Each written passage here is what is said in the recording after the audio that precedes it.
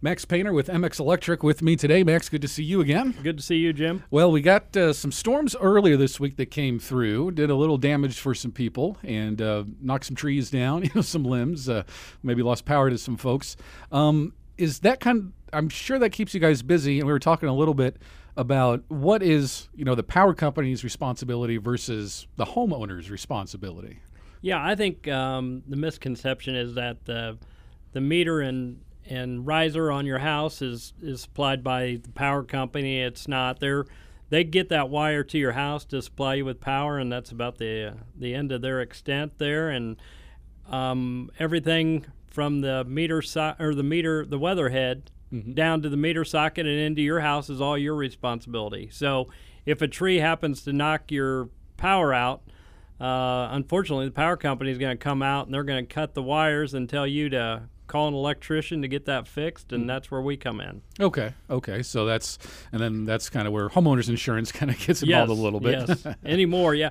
And also with the Ameren, they now require a bypass on their meter sockets, so it makes it easier for them to work on it. Mm-hmm. And I would generally say anytime those wires get cut, it is almost standard that they want you to upgrade that. Once they can find a reason to kind of take you out of the mix, and then they kind of can hold it hostage for you to get it fixed correctly. Mm-hmm. And also with the city, the city wants everything done correctly as well. So it's basically changing everything on the outside of your house once that happens. Few occasions, if it's a pretty simple backup, that they'll make a few exceptions for that, but for the most part, it's going to be $1,200 plus to get that fixed. And when you say the weather panel from the power company, what is? I know where the meter is on my house, and I know where the wire that goes to the transformer or what have you, and then where it goes into my house.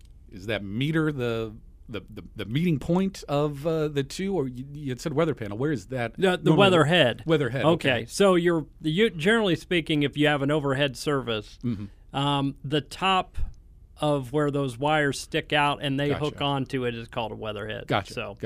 What about in where we live? It's underground. Right. Where is that at? It's just the meter socket at that point though. But they'll bring it clear up. On a new construction, we'll supply the conduit, but they'll get the power from the underground transformer clear up to the house, and then they'll hook up their end, and then we're just responsible for the meter socket and your panel, and from there on. What else is keeping you busy around this time of year, or right now? What's keeping you busy? I would say everything. Okay. The phone doesn't stop ringing. We are a very fortunate company, but we're doing a lot of new construction. There's Champaign is just booming. A lot of new construction and a lot of remodels, and I don't know where to put an end on it. It's just everything is. The phone rings probably 10 times a day, if not more. Good. Well, that's good. That's a good problem to have. Yes. Yep. Keeping up is the problem, and manpower is the problem. But we're trying to keep up with the manpower. Sure. How about that? That'll work. When my wife and I bought our first house in 1998, and house built in the 40s, kind of Old Town Champaign, Washington Street, and it had like original 60 amp service on it with the screw-in bus fuses. And part of buying the house, we had to prove that we were going to upgrade it to at least 100 amp service using standard circuit breakers and all that. When that process happens, are you seeing a lot of that where people are buying these older houses, remodeling them, but they have to upgrade the electrical? Yeah, we see quite a bit of that. And again, that's pretty straightforward. One of the houses I ran into the other day that kind of threw me for a loop, but I've seen it before, but they had a whopping 4 circuits in their whole house.